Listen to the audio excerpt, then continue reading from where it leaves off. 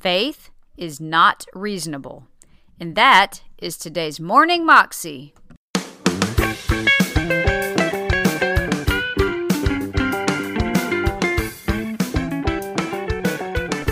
Welcome to the Morning Moxie Show. I'm your host, Alicia Sharp. And today on the show, we have Curry Blake with us. And Curry is actually the president of John G. Lake Ministries. And if you know anything about John Lake and his story from the past, it's amazing. It's amazing the things that he saw in his life, the amounts of people that were healed. Cities were transformed by his healing rooms and just by the message he taught. The fact that there might be people who, yes, have a gift of healing, but everyone is able by God's grace and in the name of Jesus to heal other people. And of course, it's always by the power of God in them. And it's really amazing because nobody is excluded at all. We are all able by the Holy Spirit, because it's the same Holy Spirit that's in me, that's in you if we're born again and we are filled with the Holy Spirit. So anyway, he's talking about having faith in God and just trusting Him to see different things come to pass in your life. So I hope you enjoy Curry Blake. So he says here, therefore I say unto you, what things, notice things, soever you desire. Well, I don't care about things. Well, no, you have to if you're going to pray. He says, whatever things you desire when you pray. So when you pray, you're praying about things. Amen? And people don't like this, but, I didn't write it. I'm just reading it. So if you don't like it, I'm sure you can find a Bible nowadays that doesn't say it. I'm not sure. So there he says, believe. Now watch. He says, when you pray, believe that you receive them. So when do you receive them? Right? You believe that you receive them when you pray. Right? And then he says, and you shall have them. So it shows here that he's saying that you believe you receive them, even though you know you don't have them. Right? Because he says, if you believe you receive them, you shall have them. So that shows that the shall have is future. But you have to believe that you receive now. Right? All right, let me give it to you this way. Maybe this will make it easier. You go online to order something. I don't know, music or something like that, and you buy it, right? And then when you buy it, usually you have to download it or something. But as soon as you buy it, then they will send you an email usually and says, here's the receipt for this purchase. Isn't that right? You get the receipt, right? Now, the minute you have that receipt, you go, okay, this is mine. It proves that you have it. You have received. That's what the receipt is. A receipt is proof you have received, right? And yet, many times you still have to download. But the receipt proves you have received because you paid for it. You got that? So you can have a receipt, which is saying you have received, even though you have not yet received, right? In some places, you can order something online, then they'll tell you go there to pick it up.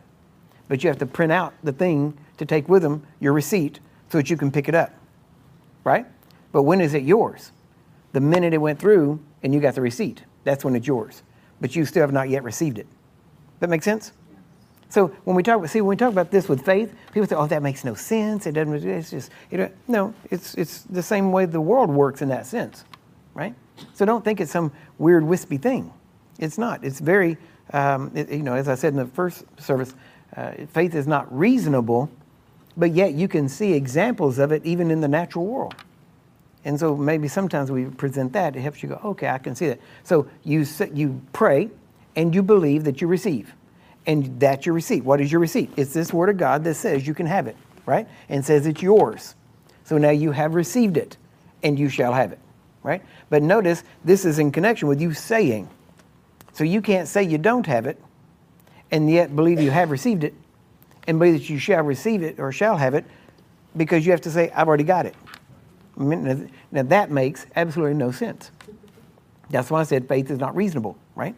But that's the way it works.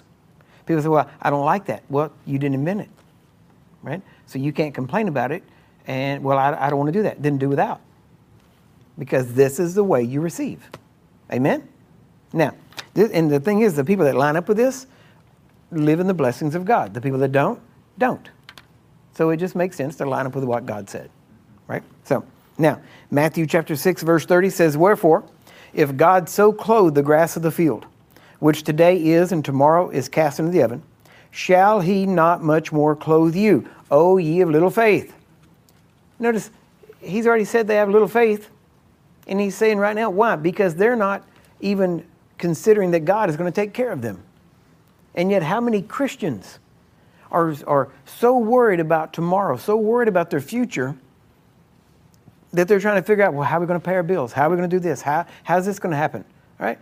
If Jesus were sitting at your kitchen table listening to you talk about it, guess what he would be saying to you? Oh, ye of little faith.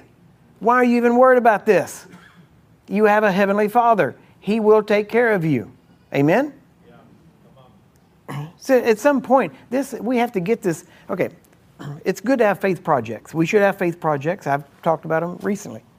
But you have to also realize faith is not just a project. It is life. It's how you live your life, right? It's not a matter of, oh, here's a problem. Well, let me go build faith for that. No, right then, when you see a problem, you have to decide right then, what did God say about this situation? Is this God's will? Is it not God's will? What would Jesus say if he were standing right there looking at this situation? What would be his response to it? I mean, imagine, well, you don't have to imagine, you can go in the Gospels and read it.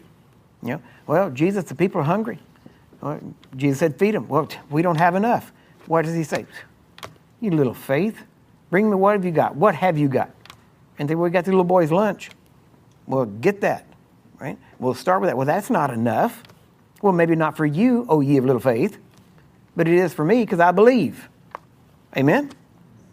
And so we have to realize that when you start to look at faith, faith is not just this situation, it's life. It's how you live. Too often we compartmentalize faith. Now, I've done the same thing.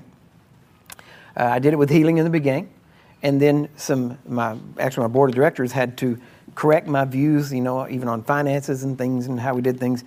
And I realized that I had let money become a god because it still controlled me, even though I was going the opposite direction of actually, I'd seen so much of the stuff and the hyper-prosperity stuff that I'd gone the other direction. But I was still in a ditch on the other side, and money was still a god because it was still dictating my actions. And so I had to realize it was either going to be a god or a tool. And as I said before, it makes a terrible God. When it's your God, you never have enough. When it's a tool, then you can use it to advance the kingdom. But it all comes back to how you see it. And so whenever we start to look at faith, we have to realize that our faith in God can meet whatever needs they are. But it's your faith in God. It's not your faith in healing. It's not your faith in prosperity. It's not your faith in any area. It is faith in God about that situation. And so I had to learn. Just as David said, he was with me with the lion, he's with me with the bear, he'll be with me with this Goliath. I had to learn to say the same thing. God was with me with the healing. He was with me in this area. He'll be with me in the area of finances. I had to learn that, right? And it wasn't easy because I'd seen so much of the wrong that it was just ridiculous. And I just didn't want to have anything to do with that. And so, but there has to be a balance so that God can actually use it. And the way God did with me was, he said, do I want you to, he said, whenever missionaries come in, do I want you to help support them, give them some money and send them out? Yeah. Do I want you to support your family and take care of them? Yeah. Do I want you to pay your bills on time so that you have a good reputation in the community? Yeah. Do I want you to help build Bible churches or Bible schools and plant churches? Yeah. But that takes money. And it takes more than just what it would take for you and your little family. I said, yeah. He said, so you're having faith for you and your family, you're just being selfish. He said, you need to have faith so that you can be able to meet the needs of missionaries, meet the needs of orphans, meet the needs of the people that need help, people that ask you for help. And I said, that's true. And I said, yeah, that would take more money than it would just for my little family. He said, then quit being selfish and believe me for them, and I will meet their needs through you. And so that was a total shift in my thinking. But guess what? When I decided to believe that, I didn't go, to my bank account and look at it, and all of a sudden there was a bunch of money there for me to start giving out. I had to start giving before I started seeing the increase. Amen? Why? Because I had to show that I believed it before I saw any evidence that it was actually true. And I made a decision. I will start giving to any person that asks me for this. And I made that decision. And believe me, as soon as you make that decision, you have ample opportunity to back off of it. Right? Because you'd be surprised at the people that want help. Right? And so I had to learn how to be able to do that. And I told God one time, I said, God, if I do this, because there was a guy on the corner with a sign, and I was like everybody else. I see the guy, and I look at my radio. I want to start over there. Why? Because I want to ignore him. And God asked, what are you doing? I said, I'm looking at the radio. He said, no, you're not. You're ignoring the man with the sign. And I said, yeah, that's what I'm doing. But, he's going to use it to buy alcohol or something. How do you know that? You're judging him. And I said, well, yeah, but it's a pretty good bet, Okay? I'm judging based on what I'm seeing. And he said, that's not what I said to do. He said, I said to give to any man that asks you. I said, yeah. He said, are you going to do it? And I said, God. I said, I just don't want to waste your money. He said, if it's my money, do what I tell you to do with it. I'm like, let me rephrase that. Okay? But then finally, I told him, and I reached, rolled down the window, gave the man some money. The man said, oh, God bless you. And I said, he does. That's why I can do this. And so I got to talk to him a little bit, and then the light changed, and I had to go. And then, guess what? I go a couple of blocks down the road, and there's another traffic light. There's another man with a sign. And finally I told God, I said, God, if I do this all the way home, I'll be broke before I get home. He said, I filled your pockets the first time, I can do it again. I said, yeah, you just got an answer for everything. It's just, and I had a discussion with God, and I had to learn, and then I can go into the whole thing, how you start separating your money, because you don't want to look in your pocket and go, hang on just a minute. 20, no, I don't want the 20, I want to, oh wait, here's a 5. No, oh, there is a 1, here you go.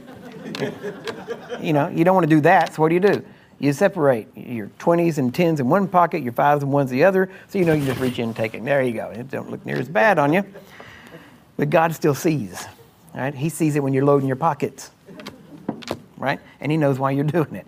So you have to decide. And then you start to reach, he goes, not that pocket. And you're like, not that pocket. No, I'm not going to that pocket. So he goes, that's the pocket I want, right? Why? Because that's what God does. See, that's what you have to realize is that God wants. And if you read in Hebrews chapter 11, it says that Abel gave a more excellent sacrifice, which is why Cain got upset, right? And so, why? Because Abel gave God the best, and Cain tried to give him less, right? Well, that was Curry Blake, and you can find that entire recording under Have Faith in God, John G. Lake Ministries at youtube.com. Also, if you want more information about Curry and his ministry and all the resources that he has out there, and there's a ton of them, and they are really great, you can find out those at jglm.org. Well, I hope you have a wonderful day today. I hope that this inspired you to go and believe God even more and trust Him for greater things in your life. And I will see you again tomorrow for another episode of Morning Moxie. God bless.